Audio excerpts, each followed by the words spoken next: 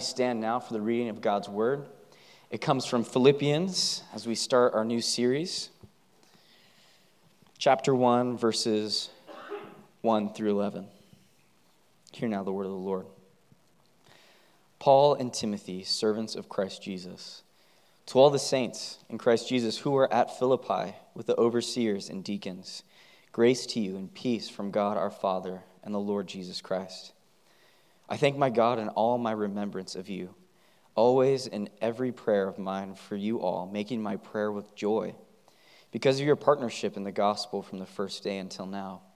And I am sure of this, that he who began a good work in you will bring it to completion at the day of Jesus Christ. It is right for me to feel this way about you all, because I hold you in my heart, for you are all partakers with me of grace, both in my imprisonment and in the defense and confirmation of the gospel. For God is my witness, how I yearn for you all with the affection of Christ Jesus. And it is my prayer that your love may abound more and more with knowledge and all discernment, so that you may approve what is excellent, and so be pure and blameless for the day of Christ, filled with the fruit of righteousness that comes through Jesus Christ, to the glory and praise of God. This is the word of the Lord. You may be seated.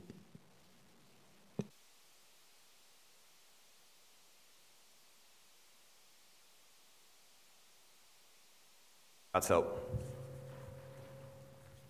Father, thank you for your word that you speak into our lives through your scriptures. And so this evening, as we all come in with different things on our hearts and minds, and God, we need your Spirit to speak into us. And so I pray you would do that. God, whatever questions we walk in with, whatever things that are burdening our hearts now, would you take the next several minutes, God, and speak to those through your scriptures? We pray all this in Jesus' name. Amen. What is the happiest day of your life? The day when you were most filled with joy. And hopefully you have a few options that you could potentially pick from. Hopefully it's not just one day. But as I thought through my own life, what are the happiest days of my life? The days that came to mind for me were first my sophomore year in high school.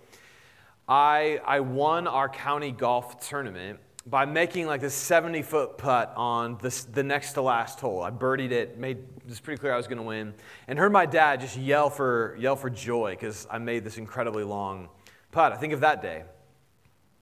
I think of things, believe it or not, even more important than golf, like my marriage to my wife, Misty. That's a day. I think of the birth of my four kids, those days being just these days full of joy. And I also think of this day, a photo taken with me, the rest of my family was with me that day in Lawrence, Kansas. It was a rare Sunday off. We went to Lawrence. We worshiped in a church together. We went and had brunch at my favorite breakfast place in the world, which that's my go-to meal is breakfast. I eat breakfast all 3 meals a day.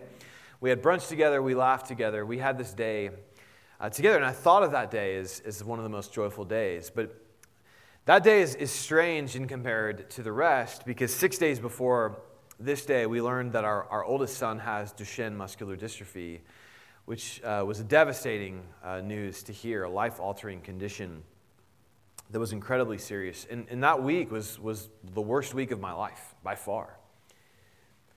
Capped by a day, I would say, is one of the most joy-filled days of my life, this day in Lawrence, Kansas. Why is that? Why, and my guess for many of us, if we were to think of our most joy-filled days, they might come in proximity to some of our hardest moments as well. Why is that? And this morning we're beginning a 10-week series on the book of Philippians we're calling Return to Joy. So we're going to talk about joy for the next 10 weeks. And my guess is I don't have to do a ton of work to convince you that joy is a relevant topic to your life, that you should want to be a more joy-filled or happy person. Especially in this moment. I thought about, let's begin with a bunch of statistics about how our culture is not marked by joy in this moment, how angry we are, how depressed we are, how anxious we are, how mad we are at everyone else around us. But I guess you're already there, right? Maybe you got on social media for 10 minutes and are like, okay, I'm getting off this thing. I'm guessing I don't have to convince you, we maybe have a bit of a joy deficit in our own culture. And so we're going to spend the next 10 weeks just asking the questions. What is joy? Why are we losing it? And how do we get it back? In fact, that sounds like a good sermon for tonight, doesn't it? What is joy? Why are we losing it? And how do we return to it? That is the sermon for tonight. So first, what is joy? So as I mentioned, we're going to be in the book of Philippians as we think through this together. And any commentator, theologian who's done work on the book of Philippians would say one of the primary themes of Philippians is joy. The Greek word for joy shows up frequently throughout the book. The verbal form for the word joy, rejoice, shows up frequently throughout the book. Anyone who has read the book of Philippians, study it, would say joy is a primary theme in the book. And so to start, a little bit of a quiz, both to kind of learn some new information as well as just to get our mind right for the book, is to ask, where did Paul write this? Right? Paul has this just like joy-filled mind. Where do you think Paul wrote this letter from? So there's a little 3-choice quiz. See if you can get it right. Choice A is Paul wrote this from the city of Thessalonica. That name might sound familiar, 1st and 2nd Thessalonians, the church was there.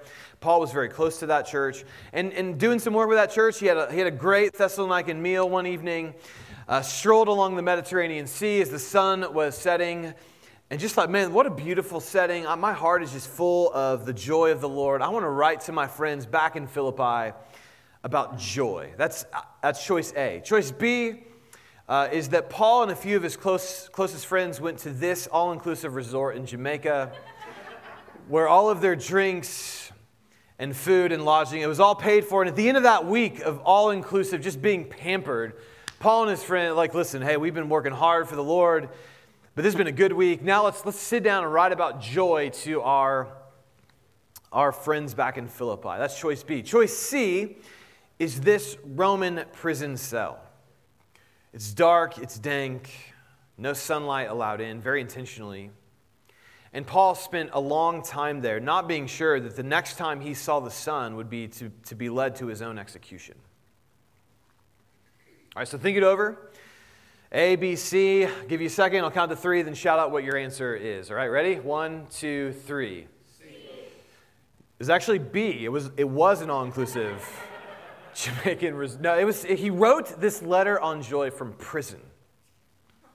So the first thing you and I need to take from that is joy. If you want to be a person of increased joy in your life, the path forward is not to change your circumstances. It's not to find a better job. It's not to find a new house. It's not to find new relationships. That will not help you. I mean, it might a little bit for a moment, but it will not. It's not a sustaining response to having a life of joy.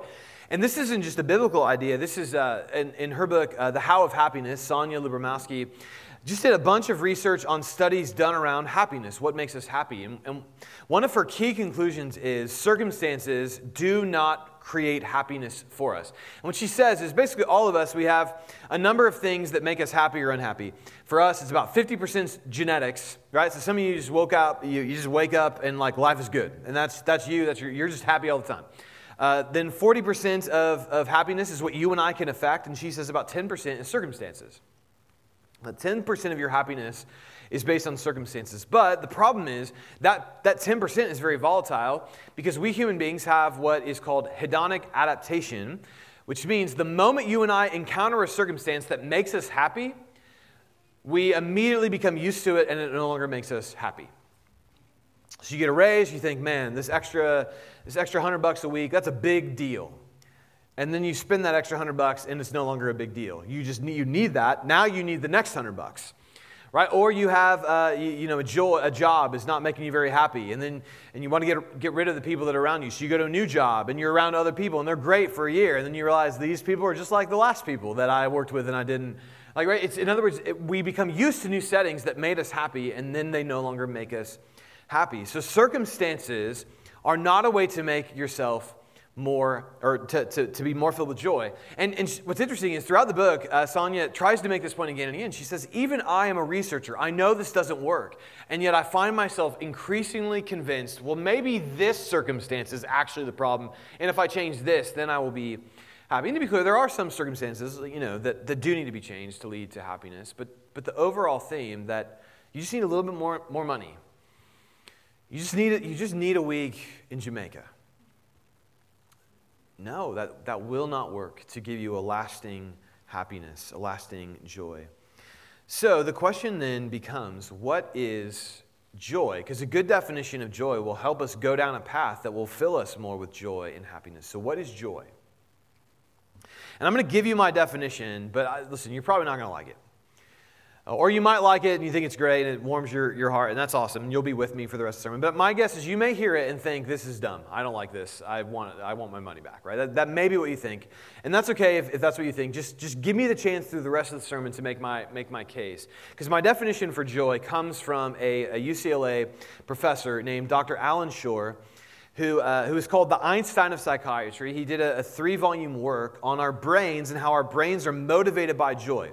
So one of his basic ideas is we're either motivated by fear or joy, and he wanted to know what causes human beings to experience joy that would motivate them into a better life. So this is brain science research. This is a very dry guy, Alan Shore, and this is his definition for joy. Joy is when someone is glad to be with me, or joy is when someone's face lights up to see me. It's okay if that doesn't land with you yet. Just hang with me for a minute. Let's go to the first use of joy in Philippians. And here it is, verse 3. Paul says, I thank my God in all my remembrance of you, always in every prayer of mine for you, making my prayer with joy because of your partnership in the gospel from the first day until now. So Paul is in a prison cell. He is in a dark, dank place, and he's praying for his friends in Philippi, and he's filled with joy. As he remembers the relationships in his life, he is filled with joy. That joy, according to Alan Shore, and what we're going to find out through the rest of Philippians, joy is primarily a relational thing. It is not experiential. You don't need a new experience for joy. You don't need a new circumstance for joy. Joy is relational. And so again, listen, if you don't like that definition, that's okay. But remember, this is based on a very scientific guy based on research. That not just his own kind of, here's what my vibes put out, what I think joy is. This is based on how he saw the brain respond. And what he saw was, when we encounter other people who are glad to be with us, that's what brings joy to our human body, to our brain system. But this also tracks very well with a key scripture from the Old Testament. One of the most quoted scriptures in the Hebrew Bible is Numbers 6. It is the quintessential benediction. Benediction meaning good word. And it was a good word spoken over God to his people who were in covenant relationship with him. This was to be a word of blessing to them. Number 6. And what does number 6 say? May the Lord bless you and keep you. May the Lord make his face shine on you and be gracious toward you. May the Lord lift up his countenance, which is another word for face. May the Lord lift up his face toward you and give you peace. Or as Eugene Peterson translated it in the Message, which is a really good capture of the Hebrew, may God bless you and keep you. God smile on you and gift you. God look you full in the face and make you prosper. The most quoted blessing, benediction in the Bible is about God's face lighting up towards you. Him lifting up his face and smiling upon you. That is the most quoted, maybe the most quoted text in all of the Hebrew Bible. And Alan Shore would say, joy is someone else lighting up to see you, including God. And so, where we begin then is joy is relational. It's first relationship with God. You need to know, that's God's posture towards you, but it's also other people. Joy is relational. So if you want to increase your joy, it's about relationships. It's about the relational realities to your life. So if that's what joy is, then why are we losing it? So I sort of, a couple of years ago, ran through the book of Philippians, sort of what we're going to do over the next few weeks with a group of people, but it was more interactive than a sermon was, and I shared that definition of joy with them. And normally we had great interactions, and they kind of, they added up the teaching, we had great back and forth, but for whatever reason, when I shared that definition of joy with them, it was a cold room in that moment. I just got some icy stares, and basically that's a dumb definition. That was essentially the feedback. And one of the people who gave me that feedback, her name is Vicky, always brilliant, always had really perceptive feedback to give. She said, I don't like that definition because it sounds very selfish. Right? And what she meant was when we say joy is when someone is glad to be with me, it almost sounds like, what joy is I walk in the room and all of y'all are just like, yes, Tim is here. Finally someone to give our attention to because the most important person is here. And that's what joy is, when you all see very rightly that I'm the most important person in this room and you should all direct your gaze and smile at me. That is what I think that's how Vicky read it, but that's not how Alan Shore means it. In fact, he actually means the precise opposite of that. What he's saying is, actually, that's a very selfless vision of joy. What it means is, I can't find joy on my own. I actually need other people. I need the gaze and the joy of other people towards me in order to be a person of joy. And what's interesting to me is actually Shore's definition of joy is the precise opposite of what our culture would say is the means by which we find joy. That our cultural vision of joy is find what's inside of yourself, what you want to do, what your desires are, what your preferences are, and do those, live those out, and it doesn't matter what other people say to you. It doesn't matter what other people think. Don't let anyone who's religious hold you back. Don't let anyone tell you what to think, do, whatever. You decide for yourself what your life should be, and that's what will make you happy. Your happiness and joy comes at the expense and at the ignoring the people and their gaze towards you. And this is something this is the water in which we swim, right? This isn't just something a few people hold out there. You and I are pounded with that message every day. The key to your happiness is that you get your way, is that you look within, you know what's right, you know what's best at the expense of everyone else around you. And so there's a political theorist named Mark Lilla, and he says that's the one thing that the right and the left agree on is this. He says that the key to human flourishing that everyone in the West thinks is to give individuals maximum freedom in every aspect of their lives, and all will be well. So if you want to be happy, you need to have maximum individual freedom. And Shore's saying, no. You need the joy and the gaze of others towards you. And that's a very conflicting message. And I think it's a part of why we're losing joy. Because first, listen, if your operating principle in life is, I don't really care what anyone else thinks around me, I'm just going to do what I want, there's not going to be a ton of people with a gaze of joy to be around you. You're not going to be a fun presence to be around, let's just put it that way. But more than that, what it means is you and I keep thinking that if I get my way, that will bring me joy, and it doesn't work. And I want to be really clear. I think we can all probably here as Christians think, okay, well, I see that outside the church. Right? I want to live this lifestyle, and I'm going to live this lifestyle at the expense of any other tradition or any other voice in my life, and that's going to make me happy. But this vision is very much a part of the way Christians view the church as well. So theologian Scott McKnight, he says this: contemporary Christianity has increasingly displaced the Bible as its foundation for knowing what to think and how to live, and supplanted it with experience, desire, and preference. In other words, it has surrendered its heart to personal freedoms. One way that's worked itself out, when we first planted Shawnee, one thing that a leader said to me was, Tim, you need to know who your customers are, and you need to provide them the product they want so that you grow and people come back. So are we a target? Like, is that what we're doing? Like, that's not what I signed up for when I became a pastor, is I'm going to give a product, and yeah, that's how, listen, isn't that how the church often works? We're offering you a product, and as long as the product is up to snuff, you and I were good. The moment the product is a little bit not what we want anymore, then there's questions. Now, to be clear, when we're like contradicting the Bible and like not teaching the truth and all of that, that's a different deal, right? That is the problem. But the Bible's not our final authority often. It is our preference. It's our experience.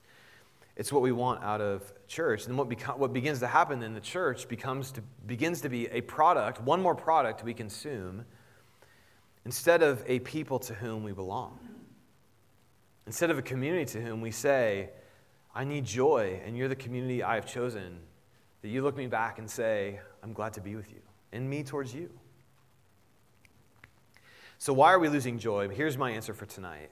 And there's lots of good answers to that question, but why we're such a non-joy culture is our unchecked pursuit of personal freedom cuts us off from the source of joy, which is other people. Meaningful, long-lasting community. So let's go back to Philippians 1. Again, Paul's first mention of joy is he's in this prison. He's praying for these Philippians, and he's filled with joy as he calls to mind the people he knows very well. And there's a lot of relational history behind that statement. You need to go back. You need to read Acts 16, how the church in Philippi was planted. But even how we got this letter, Philippians, in the first place is a powerful story of the deep connection between Paul and this church. The how we got Philippi is the church in Philippi found out that Paul was in prison in Rome. And they decided, we've got to go encourage Paul. This is a long journey. This is a long and dangerous journey to send anyone from Philippi to Rome, but they do it. They send a man named Epaphroditus to Rome to go and visit Paul to encourage him. But what happens on the way is Epaphroditus gets incredibly sick and almost dies. Almost loses his life. But then he recovers, and he doesn't go back to Philippi. He completes his journey to Paul. That's how badly Paul needed to encourage us. Hey, man, I almost died, and I may still die, but I'm getting to Paul to encourage him. And so Epaphroditus gets to Paul. He tells him this story. I got here. It took me a while. I almost died.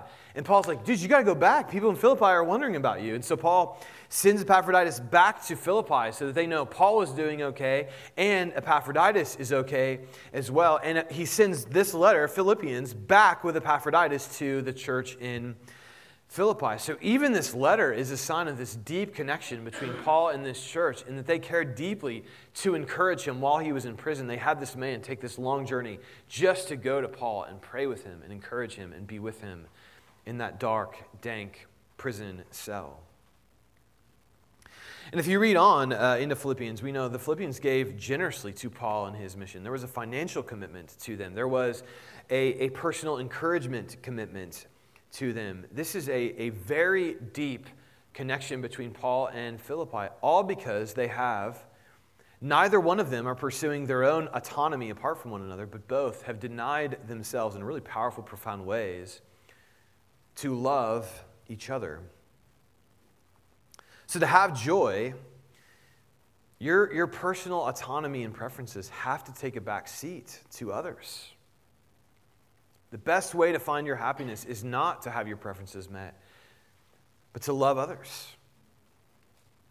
The joy ultimately requires the denial of self-autonomy. So I've given one way that's worked itself out, maybe in the church context, that often we just view church as kind of one more product to consume. But there's another way, and I want to push in a little bit to what is a really tough area to push into because we're all so raw on this. But I want to talk about pandemics. Rodney Stark, in his book, The Rise of Christianity, would say the reason the early church grew so exponentially is their response to the 3rd century plague that happened. The church at that point maybe had a few million believers throughout the Roman Empire. But over the next 100 years, the church would go from a small, persecuted minority to the dominant religion in Rome. And it was so dominant that the emperor of the day, Constantine, actually made it the official state religion of Rome. It's either because he got converted to Christianity genuinely, which I tend to think. I think he was converted. Or at least he became very open to Christianity. But ultimately, what people would say is he was just acknowledging political reality. It's like, most of my people are Christians, and if I'm a Christian, that makes things much easier on me. Because that's how fast Christianity had grown. And Stark says the reason the church grew was that most of Roman culture responded to the plague by fleeing to the hills, by, if someone in their family got sick, kicking that person out onto the street to keep their own home safe from disease. And it led to basically people who were literally dying in the streets. The sick and the vulnerable had no one to care for them. And Christians came along and cared for vulnerable people, cared for the sick and the dying. That's actually where we got hospitals from, is the church felt like there should be a place for sick people to go and die with dignity, or to be cared for in their final moments, or to be cared for to be restored back to health. And so there was a Christian bishop named Dionysius from this day who basically defined the two qualities that Christians had in response to the plague. Here's what he said. He said, heedless of danger, they, the Christians, took charge of the sick, attending to their every need. The Christians had two qualities to their response in the 3rd century. One was they were heedless to danger. Because of their belief in the resurrection, they didn't think death was the end. And so when they saw someone dying in the streets, their thought wasn't, I got to protect my own, because there's one life, YOLO. That's not what their response was. I have to go and serve. I'm going to be raised from the dead anyway. I'm going to go serve that person. But they didn't use that bravery and courage to say, right, like I can do what I want now because, I can die and it's all going to be good. No, they used that brave and courage. The second quality that was true of them, they took charge of the sick, attending to their need. They looked at vulnerable people in the moment of the pandemic and plague, and they said, what do the vulnerable need? And we'll provide it. They were fearless and courageous and brave, but not for their own personal freedom, for the vulnerable. And what I feel like, we're a year in, I feel like I've enough to make some comment on the church response to the pandemic. And I think most Christians have gotten one of those two pieces. Either it's, resurrection. We don't need to fear death, right? Let's be brave. We're heedless to danger. But that's also often led to not service of the vulnerable, but so therefore I can live out my personal vision of what I want to do in this moment. I don't need to be afraid of the pandemic, so I want to keep living in this way. Or people who've been really, really concerned about caring for the vulnerable. And at times maybe even a little bit too overly cautious and not quite heedless to danger. Now I know I'm vastly summarizing two very complex positions. But what I do want to say is we should have both responses. We believe in the resurrection, which means we are heedless to danger. Not unwisely so. I was like, don't go lick a telephone pole. I'm not saying that. But we're heedless to danger, and yet that bravery and that courage, what is it used for? To deny my personal rights, to serve the vulnerable. The early church, when they displayed those two things, exploded in growth. And I think one reason we're not exploding in growth is because I think Christians are doing one of those two things very loudly, very in their own way, and people are like, we don't find that message compelling. So let's have both. A bravery and courage, not so that we can go out and live our personal freedom like everyone else is doing, so we use that freedom to serve and love people in this moment who need our service and love. So why are we losing joy? It's because we think we get it through personal happiness, personal autonomy, and we don't. And then thirdly, finally, then how do we get joy back? How do we return to joy? And I want to say three things about that. First is you need a community that is glad to be with you if you're going to have joy. You need community that is glad to be with you. So Paul in verse 3 says, I'm when I start praying for you, I'm filled with joy. And it makes me, well, what does he pray for them? And he tells us in verse 9 what his prayer is for them, which is a great thing to pray for us as a church. He says, and it is my prayer, verse 9, it is my prayer that your love may abound more and more. I want to see your love for one another increase. That is my prayer for you. When I was in seminary in Chicago, I worked two jobs while also a seminary student, which is a full-time deal as it was. So I had a very full schedule. And it made church involvement really difficult. I was a worship leader at a church. That was one of my jobs, but it just made being in community actually with people very, very difficult. And sort of towards the end of my time there, I realized we really need to have deeper community here, but there was only 1 2-hour window in my entire week where I knew my Starbucks job would not schedule me, my seminary tasks would not take me, and my church job would not affect me. And it was only 2 hours. It was between 12 and 2 on Sunday afternoon. And I did not want to do that because I led worship in the morning, which was got there at 6:30, left right at noon, and then got to our condo, and that's where we led our group.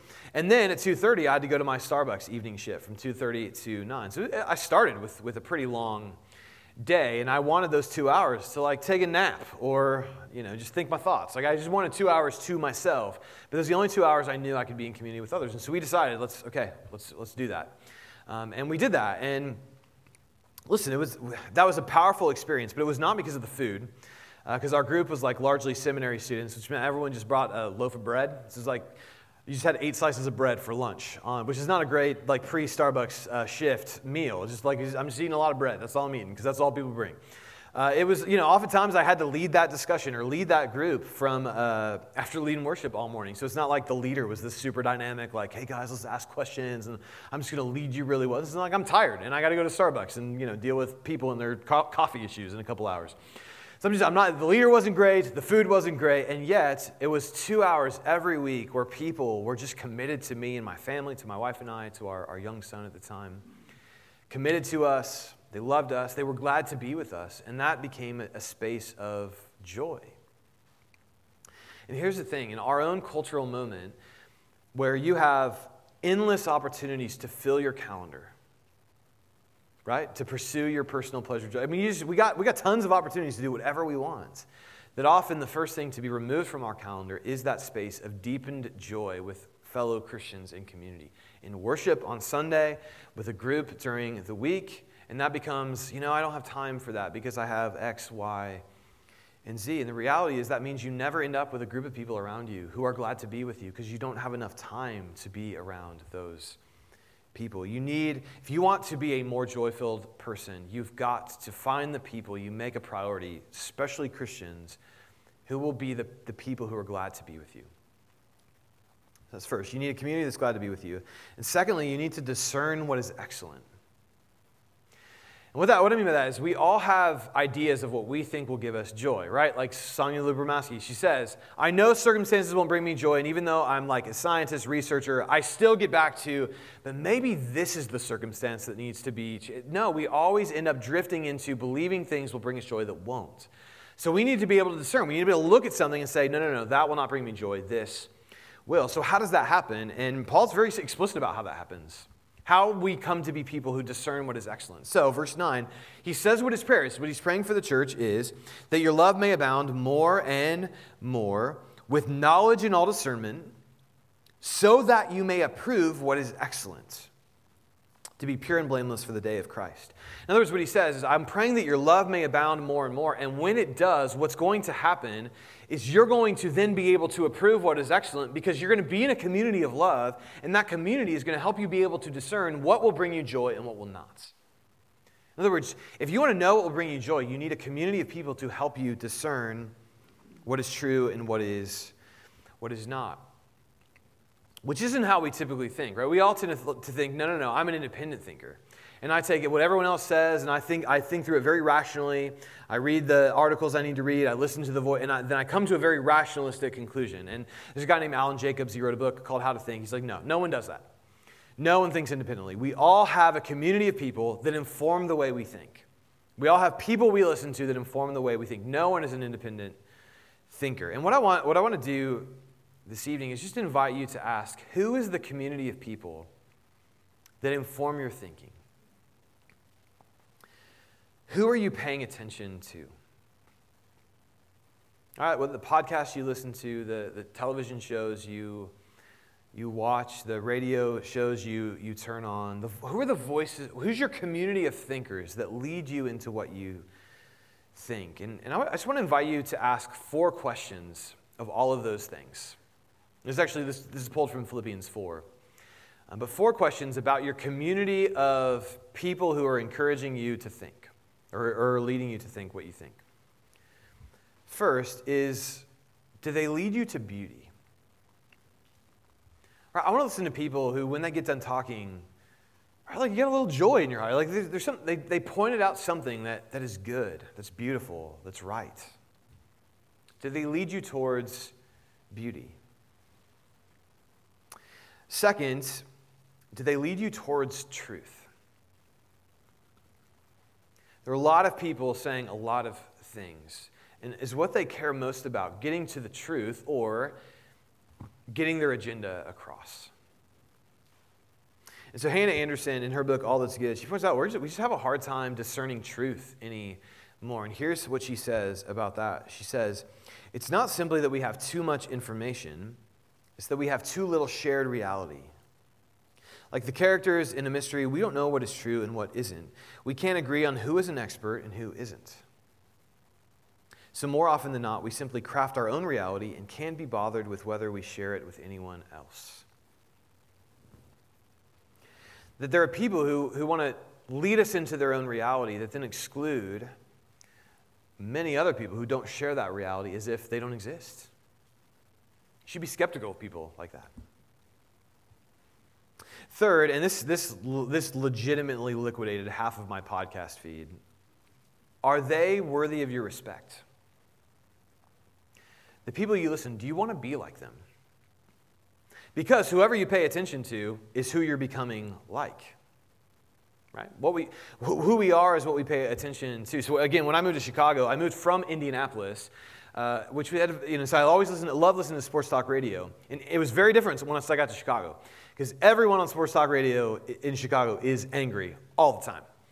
It doesn't matter if the season's going great or the season's not going. They're always angry. Because if they're angry, it's not going better than it should get. And it's just, after 2 months, I just felt like I'd drive. And I always drive like a bit of a crazy person. But it's like, I'm just like, this is not, I'm angry right now. Why am I angry? The Cubs won last night. Why am I so mad at the world? And it's because the people I'm listening to, they're mad all the time. And listen, I'll get a little free on Sunday evening. But a lot of what I see on television, on radio, they're just angry all the time. And listen, if you want to be around angry people, that's your deal. I don't. People who they know who their enemies are. They're always talking about them. They're always upset. They're always mad. When you fill yourself with that, there's no path forward but anger. Do you want to be an angry person?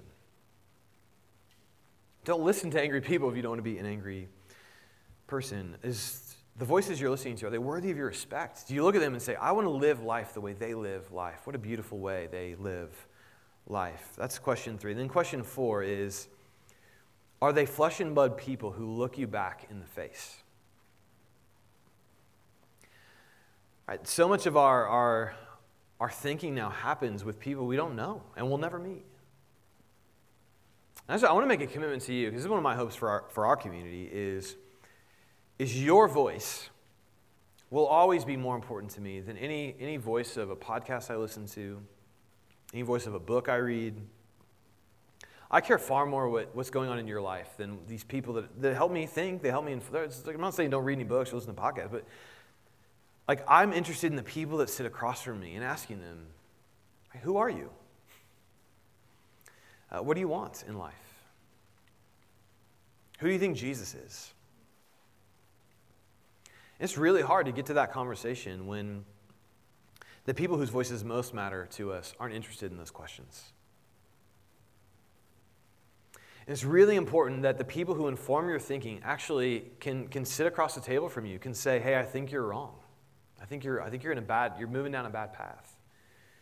And they also need to be people who bring you joy, because they look at you and they're just glad to hear what you think. They want to hear what you think. They're engaged in your own thinking, your own life. And so again, Hannah Anderson in her books, All That's Good, points out this, discernment has to happen in a real community. Paul says, I want your love to grow more and more so that you are able to approve what is excellent. Right? You grow in love for one another, then you're able to see what's good, what's excellent. So Hannah Anderson says, the fact that discernment comes in and through community also means that we should be suspicious of people who refuse to submit themselves to the accountability of community, or who posture themselves as having a corner on the truth. Isn't that so many of the voices in our broader part? There's no community around them, no people to hold them accountable for the things they say. And they act like they're the only ones who know anything that is true, dismissing any voice that might sound a little bit different than their own. And what Paul is saying is, if you want to know what will bring you a joyful life, if you want to know what's excellent out there, you need a community of people who love you. Not the best podcast. Not the right TV show with this really smart mind who's finally got it. No, you need people who love you. And thirdly, and most importantly, what you need is a God who is committed to you all the way to the end. So in verse 6, Paul says, I'm sure of this, that he who began a good work in you will bring it to completion at the day of Jesus Christ. Right, Paul starts this letter to this church saying, if you started out with faith in Jesus, I am certain this ends with your perfection before the Lord Jesus Christ. He will not quit on you. Despite the dumb things you'll do and say, the mistakes you'll make, the people you'll frustrate, God will never get worn out and tired with you. He is committed to you all the way until the end. And ultimately, church, our job is to make that idea believable. By being people in community who look at other Christians, other people in this community, and say, listen, you may say weird things, you may do weird things, you may act in weird ways. I'm committed to you all the way to the end. Because I believe for everyone in this room, if your faith is in Christ, the work God started in you, He will finish. And I get to help. I get to be part of that. And you get to be a part of that with me. Because ultimately, what the deepest, most rock-solid source of joy for any of us is when we fall down, when we fail, when we make a mistake, when we're no longer someone that anyone should be glad to be around. And let's be honest, we all have those days when no one should be glad to be around us. We need to know at that moment when we've fallen down and we look up that there are people still looking at us, their face lighting up. They're still glad to be with us, right? Because at some point you're going to ask, is anyone still glad to be with me? And the church should always make that answer yes. Because that's God's answer towards us in Jesus Christ. It's why He went to a cross. It's why He was buried. It's why He was raised to new life. So that you could know Numbers 6 is not just some interesting ancient promise that some UCLA professor would one day stumble upon through his brain science research about what gives us joy. No, Numbers 6 is a promise that when God enters into a covenant with you, and He has through Jesus Christ, His posture, He's not tired of you. He's not worn out with you. He's not tired of being around you. He's committed to you all the way towards the end. And so we can say the words of Number 6 with fresh hope and promise. May the Lord bless you and keep you. May the Lord's face shine on you and be gracious to you. May the Lord's face be lifted up towards you and give you peace. Let's pray.